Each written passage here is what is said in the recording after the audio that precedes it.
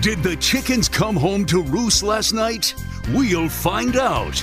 This is the Midwest Farm Report.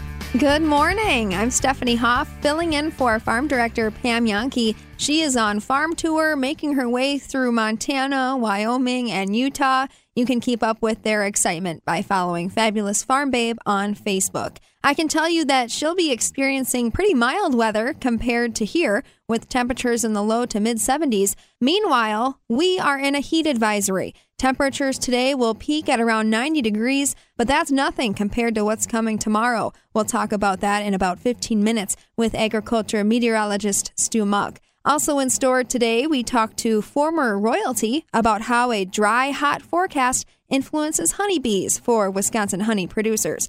And stick around for later in the hour when we learn how the latest crop progress and condition report is influencing our grain markets. That'll be with market advisor John Heinberg. But first, a Wisconsin farmer is working with cattle you may not have heard about before. Stick around.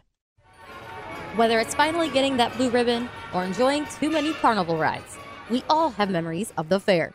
Here's your chance to share those stories in our Everybody Has a Fair Story contest. The Midwest Farm Report is teaming up with the Wisconsin Association of Fairs as they celebrate 100 years of fairs to share the fair story. Entries are being accepted all summer long, and there are cash prizes.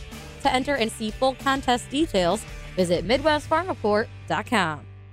Holsteins, Jerseys, Brown Swiss, these are pretty familiar dairy breeds. But one breed in Wisconsin that's not as well known is the Kerry breed. I'm Charity Seebecker from the southern end of the world's longest barn in Madison. The Kerry are believed to be one of the oldest dairy breeds and originate from Ireland. One of only two rare dairy herds of Celtic Kerry cows call Grace Acres Farms home. J.T. Price, owner of Grace Acres, explains more about this unique breed. But first, he shares how he got into raising them. So I grew up on a farm in South Carolina, and I've always loved cattle. I've always loved animals. Ended up going to vet school in Mississippi. And during one of my last years at vet school, during clinicals, I was in Wisconsin. And to make a long story short, learned a lot about genetics and rare breeds. And again, very interested in cattle. I also have Irish roots myself. And so I'd heard about the Kerrys, but I didn't know if there were any left. And unbeknownst to me, I was lucky enough to find one and then another, and then slowly built a herd. Not many people have heard of the Kerry, and a lot of times when people see them, they're like, oh, they look kind of like an Angus. They are naturally a black-colored cow. They're a true dairy breed. They hail from Ireland. There are not many left there. Their genetics go back for thousands of years to the Roman Empire and even the ancient Auric. And there's been a lot of study on the breed. People don't really know about it just because, back in the early 1900s, in the 1920s, there was the dairy revolution. Milk is sold as a commodity. Being that it was sold as a commodity, it's volume-based. And so that's where the more popular breeds, such as the Holstein and Jersey, that produce more bulk volume, they were selected by a lot of dairymen back in those days. And so because of that, the Kerry was less common to see, and there's only been minimal imports of live animals and semen from Ireland since the 1800s. So that's why they're pretty rare. How do they compare then to some of the other breeds that we know more about? I'm a big fan of the Holsteins and Jerseys. That's what we milked growing up. The difference is really how we raise our food, especially in this country, given that it's volume-based and a lot of people are more far removed from raising their own food. We have a lot of food that's, for lack of a better word, I guess, mass-produced. But if you just look at how dairy cattle specifically, are raised for milk production, a lot of times they're under roof. Of course, they have cow comfort amenities, but they're not out on grass. They're fed silage. We bring it to them, and they do well. When it comes to what the Kerry's known for, they're known for making grass into protein, milk. They also are known for lasting in the herd into their early 20s and having long lactations with minimal input. On the dairy farm, your biggest cost is feeding the cows. And so with the Kerrys, given you don't have to feed them the amount of energy you have to put into a Holstein or a Jersey, it's far more efficient. Now, they may produce 40 pounds a day versus 140 pounds a day. However, your input's really low and they last in the herd much longer than a Holstein. So when it comes down to it, what makes their milk different? Actually, I'm working with the Center for Dairy Research. They've been analyzing our milk since last summer, and they've also been making some cheese for us. We're doing a really fun USDA grant project, making some specialty cheeses. And so most of the population of Kerry, similar to Guernseys, are A2. So what that means is if you have an inflammatory response to dairy, which a lot of people do, myself, that's why I'm doing this project, those breeds are predominantly A2. That's one of the reasons I also selected the Kerrys. And furthermore, their milk is quite unique. The fat globules are much smaller in the Kerry milk than other milks. From like the Jersey, has a larger fat globule. It's a little bit more difficult to digest for people who have sensitivities, digestion-wise. And so they're notorious for having very small fat globules. It's almost as though it's a naturally homogenized milk. These are all things that, make their milk more special, more unique versus milk from our more common dairy breeds. Since they are a little bit lesser known, or there's only a few left even in Ireland, how does that play into genetics and breeding then? You don't want crossbreds necessarily.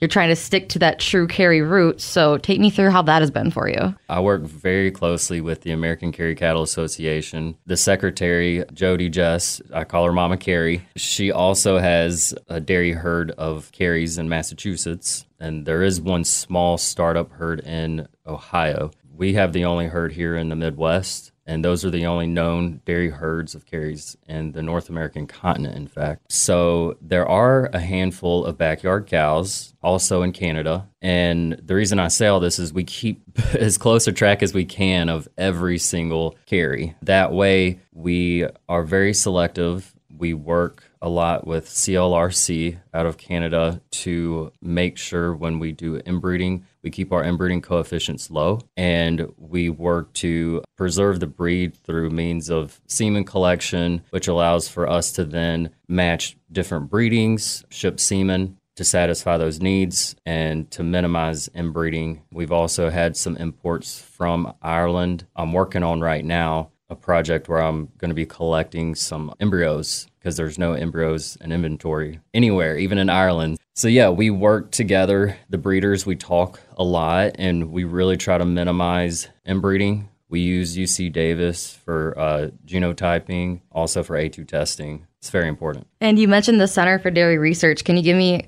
a brief overview and then the kind of timeline for what that means moving forward for you? We're working on a grant project making A2 grass-fed cheeses from our milk, which is predominantly Kerry. We do have some crosses already in production, and we're hoping to have, within 3 years, right now there's 40 total animals that are pure Kerry at the farm, and we're hoping to have, closer to 40 cows in production. So we're raising our heifers and excited for all that. Working with the CDR, they actually have been wonderful and given us the recipes for our milk. Not only do they analyze the milk itself, but they also look at how best to fit, what we're looking for our cheeses. We like to have specialty cheeses. We also make our Kerry curds, which are our cheese curds. Being it's a grass-fed milk, the cheese tastes differently and it actually behaves differently. I'm learning a lot about cheese making. I'm not a cheesemaker. I would love to become one eventually. So the CDR, they give us these recipes to where then we are currently looking for a cheese maker to where we can go ahead and kind of kick this grant off a little bit more in the local Madison atmosphere. So what efforts can others take right now to help kind of save this endangered species,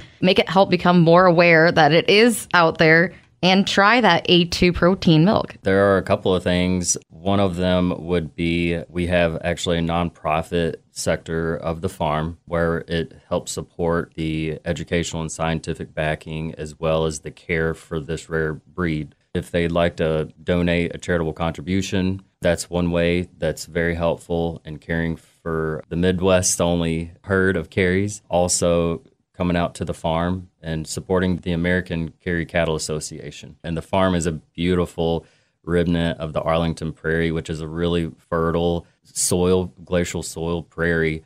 The barn itself was built in 1913. It's only changed hands, the farm, since 1848, 3 times.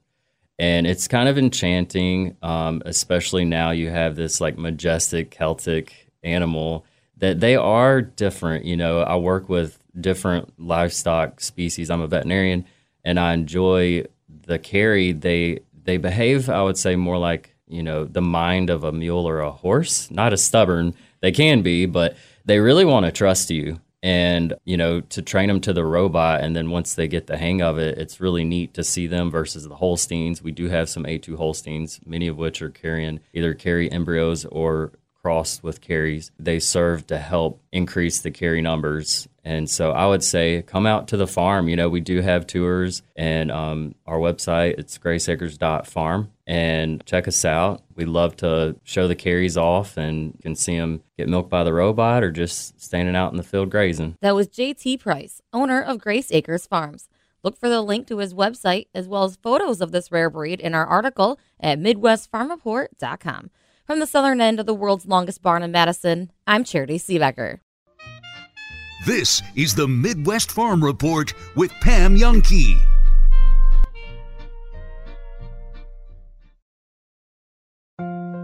Is your biggest fear of having dermal filler in the face looking overdone?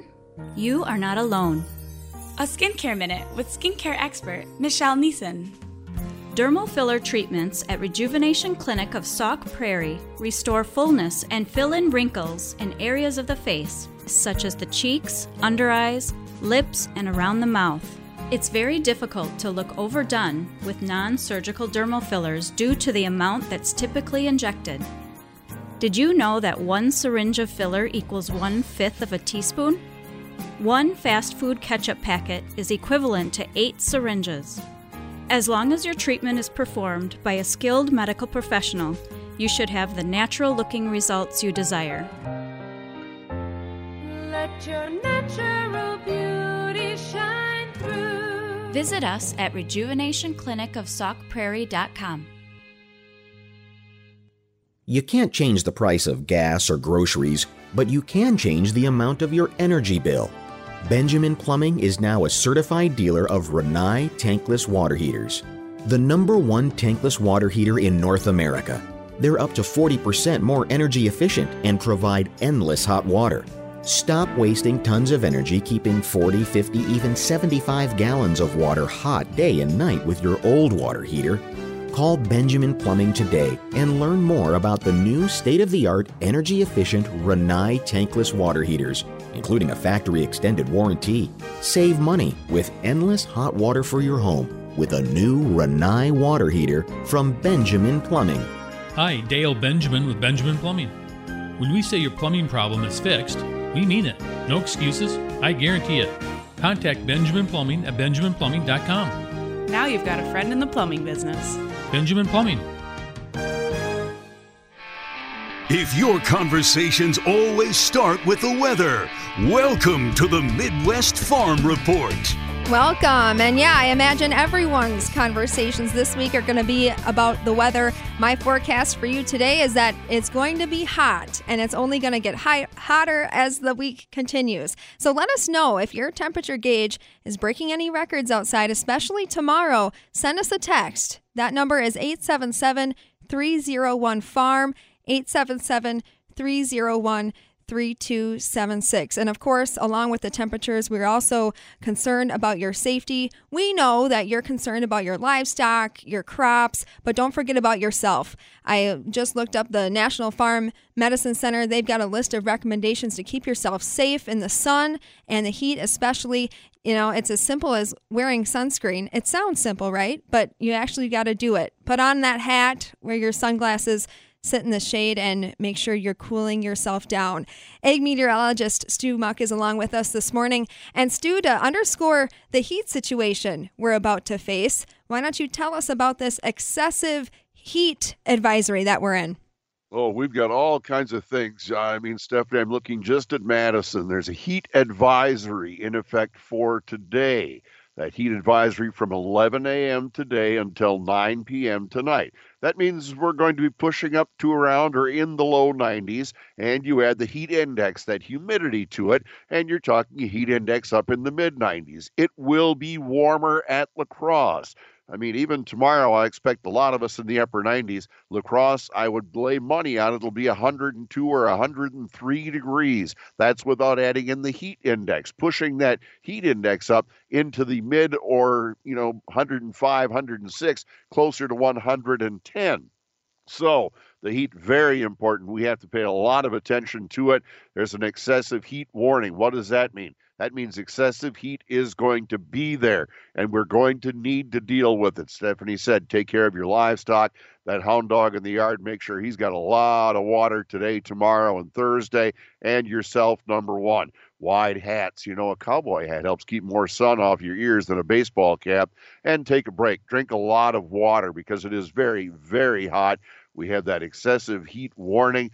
Mostly from around 10 tomorrow till 9 p.m. Still an excessive heat watch after that from Wednesday night through the day Thursday. High pressure, very strong in the Midwest. That's the reason all this sunshine and hot air is around. And there's a warm front kind of meandering from South Dakota, southwest Minnesota down into Iowa. That's going to ride north on into Wisconsin today. If you want to get away from it, head really far north. Very scattered light rain in far, far northeast Wisconsin on the southern tip of Lake Superior and up in the UP this morning. That's not going to spread into our area. There may be a small chance of a little rain as we look toward early tomorrow or late tomorrow in far eastern and northeast Wisconsin. For most of us, really not much of a rain chance. The big feature will be the warm front building and bringing the heat today, and then a cool front that follows through after that. And that cool front drops through here late Wednesday through the day Thursday.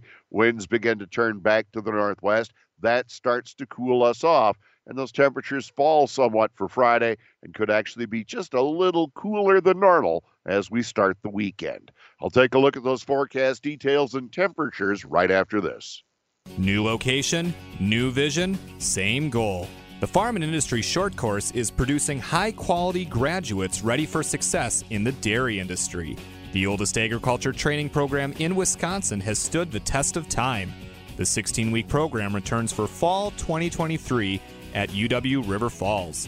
Learn from world-class faculty, live in the residence halls, earn college credits, and create lifelong friendships. Register today at uwrf.edu. Now, Stu, usually when we get heat like this coming through, there's some relief at some point, right? Like a severe storm maybe coming through with some rain, a cool front, but it doesn't look like we are going to see any showers after this heat is done. No, a really small possibility with that cool front later Thursday, and then just cooling us off to wrap up the week. And I don't think anybody's going to complain about it cooling off. I know that. Today, of course, we'll be really careful. The heat advisory in many locations, sunny skies and a hot day. A lot of us in the very upper 80s, 88, 89. I'd say La Crosse and Mauston will break 90 today or head into the low 90s. East and south winds about 5 to 10. We stay clear overnight. Really don't cool down a great deal. Maybe into the low 70s or upper 60s. No relief. South winds overnight stay at about 5 to 15, so that heat continues to hold on. I'd expect a sunny, hot day Wednesday. The excessive heat warning almost everywhere. Upper 90s and low 100s. The 100s over at La Crosse and Mauston. Very upper 90s everywhere else. Southwest winds 5 to 15. Thursday, still a sunny and hot day. In the lower 90s, we stay a little cooler. Those southwest winds begin to shift to the northwest with that cool front through the day at about 5 to 10. That brings around a bit of a break. A very slight rain chance Thursday evening, Thursday night, and then a little nicer in the 80s on Friday, maybe only upper 70s for Saturday, Stephanie. So the relief is right there. I mean, it's just down the road. We've got some really hot weather. Yeah, hot weather. And as you said, some areas of Wisconsin going to break 100 degrees maybe tomorrow. But again, it's that heat index that puts that temp even higher. Stu, is it the humidity that drives the heat index up? Right. It's the combination of the heat and humidity. I call it the inverse of wind chill. Okay. Well, hey, we want to hear about it. Again, if your temperature gauge is breaking any records outside, send us a text at 877-301-FARM. That's 877-301-3276. Stu, we'll catch you back here, same time tomorrow. This is the Midwest Farm Report with Pam Jahnke.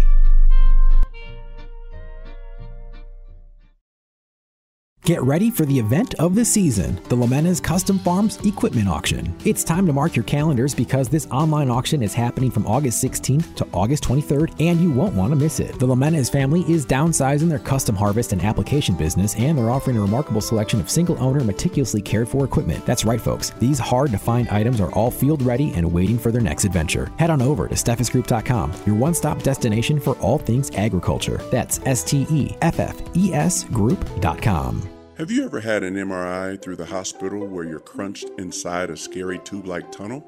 MH Imaging in Middleton provides the spacious comfort of a completely open design MRI, the most updated concept in MRIs. It's an open MRI, open for everyone, regardless of insurance or doctor affiliation, for a fraction of the cost of a medical system. And the results are available the same day, providing you with answers you need to know now. Visit mhimaging.com. Rural Mutual Insurance, keeping Wisconsin strong. Rural Mutual is the #1 farm insurer in Wisconsin for a good reason. As a company founded by farmers, they understand the ag industry and its challenges. Local agents offer farm families the best advice and personalized coverage. Visit ruralmutual.com to find an agent near you. Rural Mutual Insurance, keeping Wisconsin strong. Create the floors you love this season with DIY and budget-friendly flooring from Wiseway. With Wiseway Flooring's direction, you'll only need to be moderately handy to accomplish brand new floors. I'm Mike Yenser at Wiseway Flooring, inviting you to visit our showroom in Watertown, Lake Mills, and Economwalk. See how our do-it-yourself products might be the right thing for you. Commercial or residential, the Wise have it. Log on to ineedflooringnow.com. Recently, the U.S. Navy delivered tons of food to hungry people halfway around the world. But you could help someone in your own community simply by donating a can of soup. Last week, a Navy doctor saved the life of a total stranger. Just like you could by giving a pint of blood. The men and women of America's Navy do some amazing things to make the world a better place. So can you, whether it's by donating food or simply giving time, right in your own backyard. Brought to you by America's Navy. Sweeta Metal Roofing customers choose us because they don't want to worry about their roof anymore. There's no curling, it won't blow off, and you won't find granules in your gutters. It's one and done. It is the last roof you'll ever need. I'm Mike. And Mary Sweeta. Enjoy the long-lasting architectural strength and beauty of a Sweeta Metal roof. SWITA metalroofing.com. Sweeta Metal Roofing, the last roof you'll ever need. You know who tells a great story? Our Tom's Auto Center customers, like Blake, who recently gave us a 5-star review. It reads, "I appreciated the emailed estimate and text message communication about the repairs. Thanks, Blake. Schedule your appointment. Tom'sAutoCenter.com. We'll make sure you get 5-star service. Tom's Auto Center, we're the get her fixed, get her done to get you going, guys. Off Highway 51 in McFarland, a stone's throw from McDonald's. This looks like a car. It has tires, headlights, a hood, windshield wipers. The doors look like car doors. Open like them too. There's a front seat, back seat, steering wheel. 99.9% of the time, this would be a car. But it's not. This is a bedroom. Anita Washington's for 5 weeks. There are people like Anita all across Dane County. And because the need is there, so are we. This year, we'll provide Anita and other women, children, and men with nearly 20,000 nights of shelter. Just one part of more than $1.4 million in food, clothing, furniture, and other goods and services we provide. We're St. Vincent de Paul, helping our neighbors in need. You're worth so much more. Have you ever had the choice to accumulate wealth or go into debt? Let's play Would You Rather. Would you rather have $190,000 in total compensation or be $29,000 in debt? That's the choice between paying for a bachelor's degree that might not even land you a job or an apprenticeship with LIUNA that will lead to job security, a pension, stability, and a lifetime of great wages. You're worth so much more. Go to liunawisconsin.org/join to learn how to accumulate wealth instead of debt. Remember the last couple of years, or man, I think we could even go back more than the last couple of years. You look at some of the wide receivers and you're like, outside of Devontae, they really don't have much at the wide receiver position. Yes. I think if you look at this year so far through the 2 preseason games, now granted, we're not at all the practices. We have to rely on the Mike Clemens and Rob Reichels of the world and from their reports. But overall, you see some of these young receivers, like obviously you know Christian Watson because he popped a little bit last year. Romeo Doubs looking nice. Romeo Doubs popped at the beginning of last year. Like those are two guys. Samori Toure kind of had some moments at the end of last season. Yeah. But you're looking at some of the young guys because they drafted a ton of wide receivers this year, just not, top 100 picks. Yeah. But Jaden Reed had some nice plays. A nice touchdown. Grant DuBose had some nice catches. That Malik Heath is looking pretty nice. He has flashed at camp, and I know that they said that Wicks, the wide receiver out of Virginia, has flashed at camp. He made a couple of grabs the last couple games. Now you start counting some of these wide receivers. You're like, okay, well, Christian Watson's safe. Romeo Doubs is safe. Samori Toure is safe. And then you look at some of the young guys that they drafted. Jaden Reed is safe. Well, there's your top 4. Yeah. Well, how many wide receivers are you going to keep? 6, 7? Well, if you keep 6, you have DuBose. Did they ever even keep 7 with Aaron Rodgers? Yeah, they did. Like when? They kept like 7 in the middle of before. I don't remember the exact year. I know they started being around 6 near the end of his career. But yeah, you have. Are they going to keep DuBose, Wicks?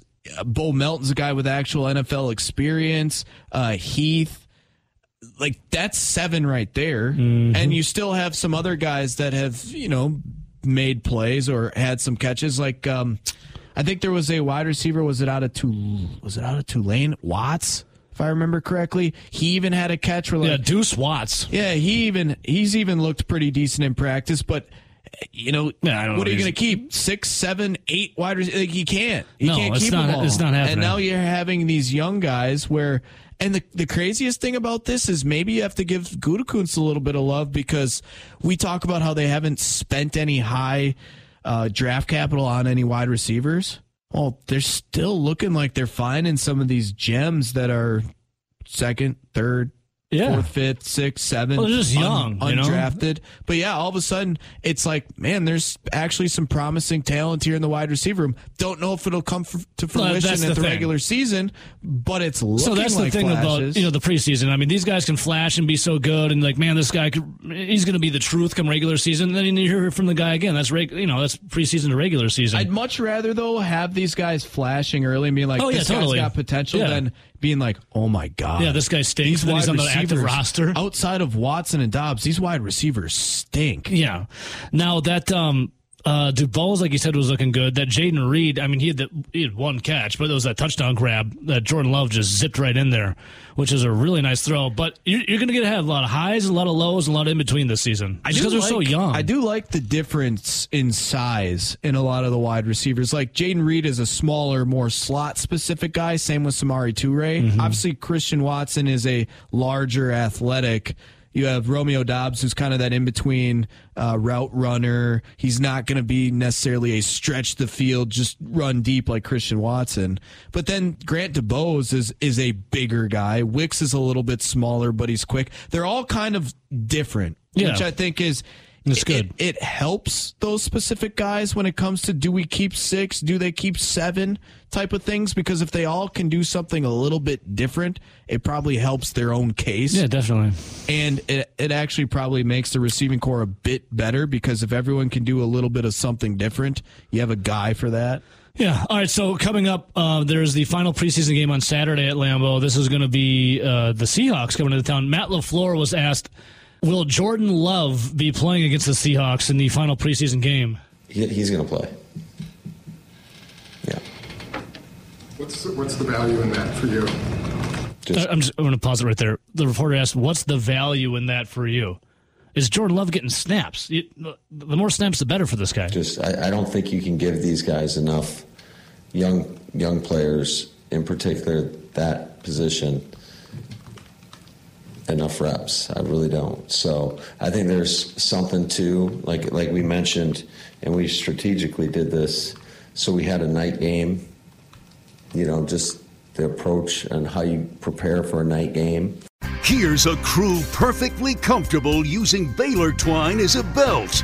This is the Midwest Farm Report. I'm Stephanie Hoff, back along with you on a Tuesday morning. It is the 22nd day of August, and for the month of August, the Old Farmer's Almanac reads, better mow the lawn at dawn, storms and showers coming on. Well, as we heard from Stu Muck, small chances of showers, but you'll still want to get your work done in the morning before the heat turns up. We are in a heat advisory until later this week. When it gets this hot, I always look at my landscaping plants and the critters outside, and I wonder how they handle the heat. I'm fortunate to have run into a former Wisconsin honey queen and American honey queen, Hannah Schustrom, to answer some questions about how our honey-producing pollinators handle the forecast. Hannah Schustrom is also working on an expansion plan for her family's third-generation apiary in Maiden Rock, Wisconsin. She raises about 300 hives during the summer and then sends them across the country for the winter. When they come back to Wisconsin, that's when the expansion process starts. She walks me through the cyclical nature of beekeeping, and she says the dry summer has made it tricky for bees to forage. Most people don't realize that not having enough rain means that our bees can actually starve this time of the year when there is nothing for them to eat on. So it's kind of that hard balancing game of making sure that our bees are healthy enough so that way when it finally does rain, we can be able to get the honey that they would like to make and they need for themselves as well. How do you supplement their diet? We routinely check on our bees, and if they look like they don't have enough food in there, we'll feed them sugar water or kind of a mixture of corn syrup. And the bees obviously don't love it nearly as much as honey, but when they're hungry, they will eat it, and we love to be able to make sure they're healthy as they can be. Does not having food, though, limit, the honey they can make? Yeah, so, when we go to take honey off of them from the fall, to sell for others, we only will take excess honey that they make. And so a time of the year when they are not making any honey for themselves, we can see in the hive that there's not going to be any honey for us to take. We just want to make sure that any honey they are making, they're going to have more than enough that they need to survive. So if they don't have enough for them to survive, then we don't take any extra from them for ourselves. So are we going to see a honey shortage? I mean, I think it's like farming. Every year is a gamble for it. I think it's honestly that it doesn't take much rain for them to start going. I know where we are, there was even rain last week, and the last couple weeks we've seen an increase in honey. It's every summer is a gamble, all farming practices. So by the end of the year, I might be able to tell you a better answer and what we can see and expect for the year. This was also interesting to me, too. What a bee forages on actually changes the flavor of the honey. What flavors of honey are we going to be seeing based on what the bees can forage on? Yeah, every area in Wisconsin has something different that bees can go to. So 2 flavors that my family sells, we sell the normal honey you think of. It's going to be clover, wildflower, pretty much the flowers the bee goes to in a year. Then we also have a honey that's almost black, like coffee color, and it tastes like a robust flavored molasses. And that's going to be called buckwheat flower. So it depends, the last couple weeks in Wisconsin, you saw the basswood trees blooming. If you get just pure basswood honey, that tastes a minty flavor. And so at some of our hives we went into and we just kind of sampled the burr comb or the extra comb that was in there. It's not enough for us to take to sell, but it was a basswood honey and we could taste it immediately from the mint flavor. How do you make sure your bees are foraging on what you want them to for your honey flavor? It can depend on the time of the year that the flowers going to be out there blooming for the bees. So if we have a specific type of honey we're trying to get, the buckwheat, for example, when we try to get that, we will make sure that the boxes that we take for the honey, called honey supers, that only honey supers on there are all empty when the buckwheat hits. So that way when they get the buckwheat, it will all go into those honey supers, and then when the buckwheat flower closes, we'll try and get all those supers off then so it's not tainted by anything else that's there. And a lot of it you can see by looking at it and the flavor as well to see how pure, how authentic that is going to be then. With the Wisconsin summer, we also see heat. Mm-hmm. Are the bees okay in the heat of the summer? What temperature do they like it at? The most ideal temperature for the bees is if it's going to be a warmer day where they can be out flying. So they don't love when it gets super hot or super cold, as long as really the temperament of them is going to be so happy when they can be out flying. When it gets hotter, the bees can create their own air conditioning in a hive, and it can cool them down, but they don't love to do that as well because that takes more energy and more work. So honestly, if we could get like a nice 80-degree day with the rain the day before, they'd be loving the flowers out there that they can get to. We will end our honey collection in the middle of August. So that means all those extra boxes we've added to a hive, we take those extra boxes off. And that is our honey for the year. Middle of August through probably middle to end of October, we focus on our hives becoming as strong as we can. So whether that means we need to supplement the weaker hives with food, whether it's just kind of moving all of our bees home, we will then go through all the hives and see who is strong. We will send our strongest hives to California for the almond pollination. So the goal is we send almost all of our hives to California in the winter. They will go through the almond pollination. They come back a lot healthier than they would if they wintered over here in Wisconsin. And then it also helps provide us with a pollination fund. So that way it's extra money so we can use it for the expansion process that my dad and I are working on. Has California's need for bees stayed strong? Because they're also dealing with their own weather implications. Every year is a new adventure for California, I think you hear. Like last year was the first year they got like poured on when our bees were out there. And it really depends. I'd say it takes a lot of the bees in America have to get shipped out there because their almonds, that's their prime, like that's their big money maker out there. And those almonds need honeybees to pollinate them. Without the honeybees going to there from across the United States, there wouldn't be almonds the way there is today. And so without that industry, the pollination industry that is there and the almonds can really go hand in hand to help the beekeepers and also help the almond producers that are out there. Hannah, are you beekeeping full-time? I am currently a critical care nurse in Eau Claire, and my beekeeping is, I basically work 2 full jobs in the summer. My desire and my dream for my life is hopefully one day I will expand my family business enough so that way I can beekeep full-time, and then my nursing would be on the side. So tell me about your family's expansion plan. I guess what's the next phase in growing the family apiary? So the last couple of years has really been spent on like making sure we have quality bees. So when we're sending them out to California, when they come back, the goal is that they're going to be so big we can split them in half. Our goal for the next couple of years is we've kind of gotten to that good momentum going where we have really strong bees. We're sending them. Our goal for this next year is we're going to send them again. Depending on how many come back, our goal is to take as many hives as we can and split it into 2 to 3 more hives. So that way if we send one hive out, we get one hive home, but then they'll be so strong and healthy, we can get 2 to 3 more hives off of that. So my goal is maybe 500 to 1,000 hives someday. Well, I was just talking to my dad before you came around, and I said, where would be the max number you would like? And he goes, I don't know, when we get there, we'll get there. So I think we're just having so much fun seeing the potential our business has and where we're doing it together. Hannah Schustrom has served as a honey queen at both the state and national level, and today she's working to expand her family's 3rd-generation apiary in Maiden Rock, Wisconsin. She also gives us the insight on how honeybees make it through dry and hot conditions, something we'll be dealing with this week. Stick around for your market update coming up next. If we take a look at apples across Wisconsin, 57 of the state's 72 counties are home to commercial apple orchards. But not all of these orchards are growing the table apples you can just bite into. Some orchards are growing apples for a different treat, one that's for adults only, hard cider. Deirdre Birmingham owns the cider farm in Mineral Point. She previews the cider apple harvest after a dry growing season. Last year was a big year for all orchards in Wisconsin. We were up 2.5 times from 2021. And that was because in 2021 we had 3 freezes, so everybody's crop was knocked back. And then the trees rebound, because since they weren't making a lot of apples, they were making a lot of fruit buds for the following year. So we had our biggest crop ever, which was great. And for the first time, I was able to actually sell some apples to other cider makers. And then this year, then your next year usually goes down, but we have some of our young trees are now coming online. So some of them have quite a few apples on them. So that should, I don't think we'll have quite the level we did last year, but we'll be kind of close to it if all goes well. Like I said, I don't count my apples till they're in the press. Deirdre Birmingham owns the cider farm in Mineral Point, where they grow 16,000 cider apple trees. Taking a look at field crops in Wisconsin, over the past week, rain across most of the state did improve crop and pasture conditions. Pasture condition went up 6% from last week to 37%, good to excellent across the state. In between rain events, farmers were able to cut hay and harvest oats and wheat. 95% of the winter wheat crop is harvested across the state. Meanwhile, corn condition rates 55% good to excellent. Soybean condition, 56% good to excellent. That went up 4% from last week. Market advisor John Heinberg joins us later in the hour to talk more about what's happening in the field here locally and also across the upper Midwest during the Pro Farmer Tour. From Chicago, cash corn is down a penny. December new crop corn down a penny and a quarter at $4.81 1/4. Cash beans are down 6 1/4 cents. November new crop soybeans down 7 cents at $13.54 3/4. And September wheat is trading up 4 1/2 cents at $6.03 3/4. The September Class 3 milk contract is up a nickel at $18.93 a hundredweight. October milk is up 15 cents at $18.36. Stick around for market advisor John Heinberg coming up next. This is the Midwest Farm Report with Pam Jahnke.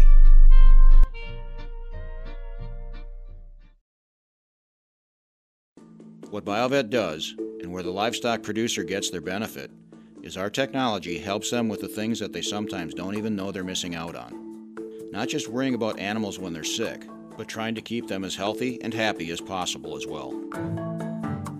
I'm Dr. Bill Zimmer, founder of Biovet. Microbials and nutritional support. That's Biovet.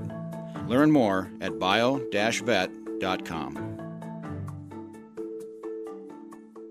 We get it. You need the most durable truck and a return on it, too. That's why Ewald Chevrolet Buick is your certified agriculture dealer. With your purchase, receive AgPack at no additional cost to you. A package of farm and ranch discounts with savings up to $30,000. Right now, finance a new 2023 Silverado Turbo Max or select heavy-duty models for just 1.9%. Find new roads at EwaldChevroletBuick.com. On select models with approved credit. See dealer for details. Legacy Exteriors. Just pick up the phone and let us leave a legacy on your home. Roofing, windows, gutters, siding, and decks. Can Legacy do it? You bet.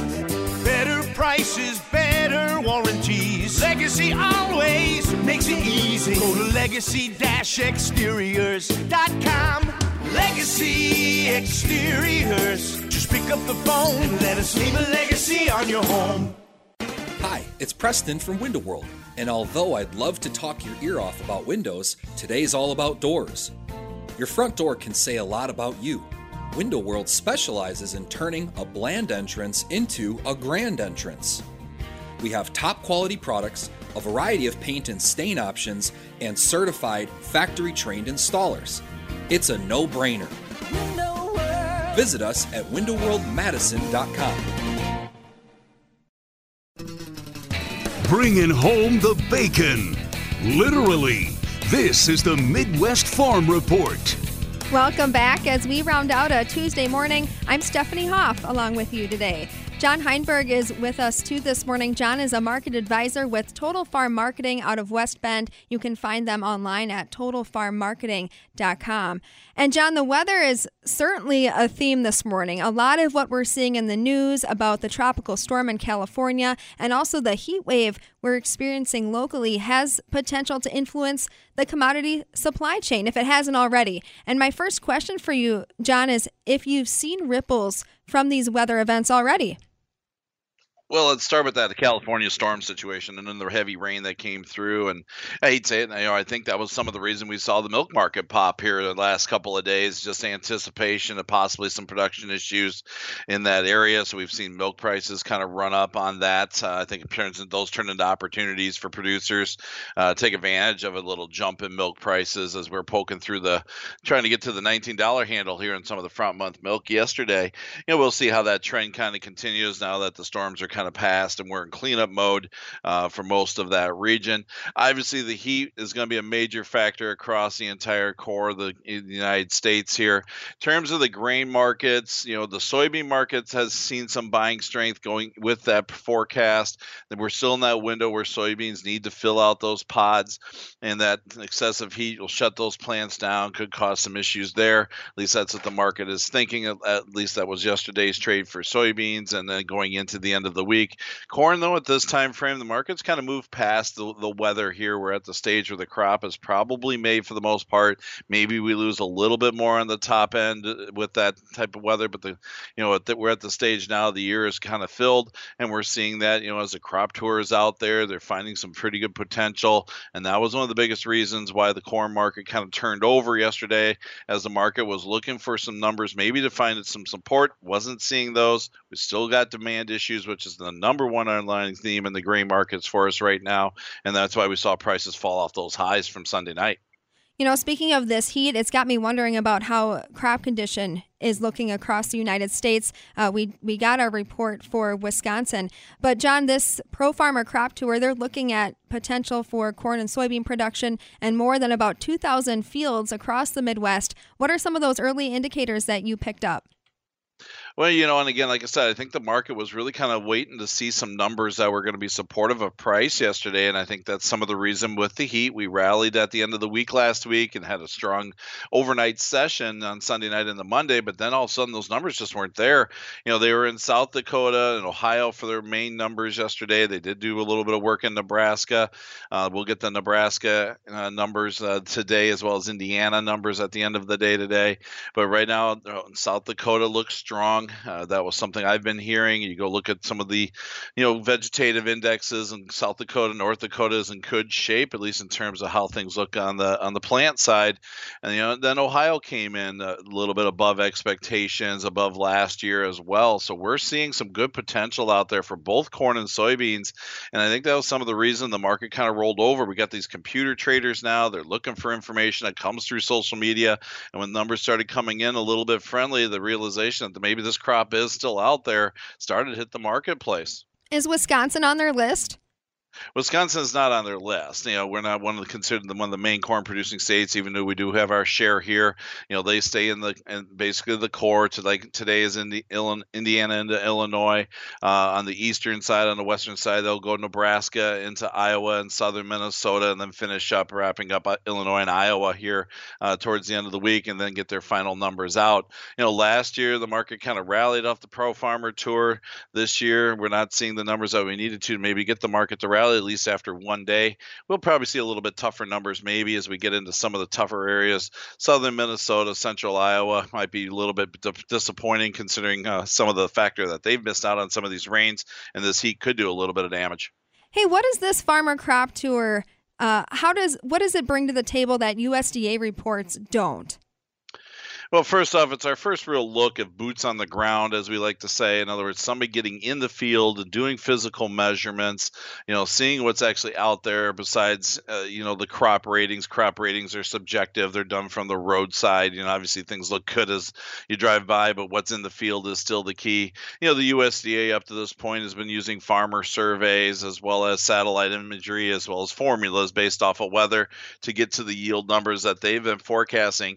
Now when we get the September report, which comes out here in about the 11th of September, we'll see the first USDA measurements as they'll go through and do their forms of test plots and yield trials in fields, and that's going to be probably the more accurate number, at least in terms of where they think this yield is nationally. But Pro Farmer and some of these other tours that are out there kind of give us that first look of those numbers. Yeah. And back to the weather, John, things are starting to get cleaned up in California, but eyes are on other tropical storms making their way to southern Texas, for example. You're, again, analyzing the heat. Give us a feel for what implications you think may be coming down the road this week when we take a look at the marketplace. We got first off, see, after the heat event passes, what's the weather return to? Do we stay on the drier side to finish this crop out? Do we pick up moisture that can add some more pounds to it? Right now models are still looking a little bit on the drier side, cooler but drier. Thank gosh. But at the same time, you've got to watch these tropical storms. Harold's coming into Texas. Where does that moisture flow to? Sometimes we get those storms and they hook that moisture right up through the Corn Belt and can get things on the wetter side there. Right now we're kind of past the stage. We know where the crop is. Crop ratings don't mean that much anymore. Things are supposed to deteriorate this time of the year. It's going to still be about the demand, and we need to see export sales. That's truly going to be the driver of price here, is our ability to sell this product overseas. Are you seeing action happening at the national level to open up more export opportunities? Well, right now we're just struggling in price versus the South American crops, the Brazilian corn crop and bean crop that's there. That's still going to continue to be the battle. When we rally in price, all of a sudden we get expensive on the global scale. We're waiting to see the export numbers step in. Right now for corn, if it wasn't for Mexico, we'd really be struggling. Mexico's is an anticipated buyer, but they just don't move the market. Obviously, China's the big bear, the big elephant in the room when it comes to buying U.S. corn, and they've been so far very absent this year because that South American corn is still just cheaper and easier to get to. John, always a wealth of information when we have you on. Again, John Heinberg, Market Advisor with Total Farm Marketing out of West Bend. I'm Stephanie Hoff for the Midwest Farm Report. Thanks for tagging along with me on a Tuesday. We're getting put out to pasture for today. Back tomorrow morning. This is the Midwest Farm Report.